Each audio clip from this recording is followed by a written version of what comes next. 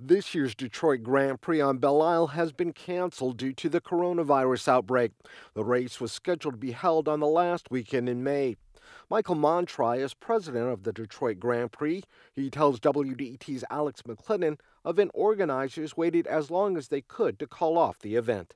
It was pretty evident not too long ago that the end of May probably wasn't going to work just because of the state of this pandemic. And we were looking to find an alternate event date later into the fall that might work. And through various, ups and downs through that process, we ultimately determined that it wasn't going to be possible for 2020.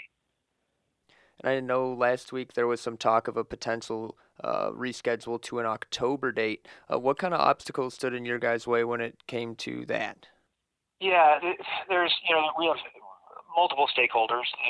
And we consulted very closely with all of them, not only the city of Detroit and state of Michigan through the Michigan Department of Natural Resources, but also our racing leagues, our teams, our sponsors. We discussed the move with all of them, and in the end, logistically, it just wouldn't work. One of the main things that we really didn't want to get in the way of is all of the events that get planned on Belle Isle in the fall.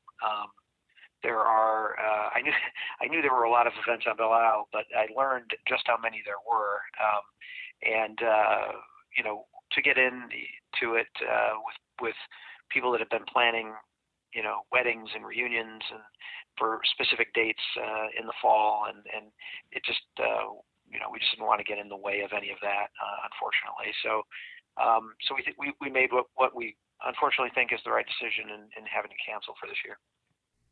And a lot of the funding for Belle Isle, I think it's about 1/3 of Belle Isle's annual funding comes from not only the race weekend, but in large part that Grand Premiere Gala that goes along with it.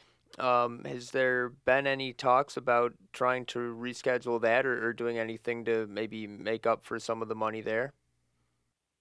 Well, I mean, we're focusing on 2021, and I got to believe that by the time we're all around for next year's event, that all of our partners and everybody that contributes so much to the race weekend and the Belle Isle Conservancy and Belle Isle in general will be more than generous next year.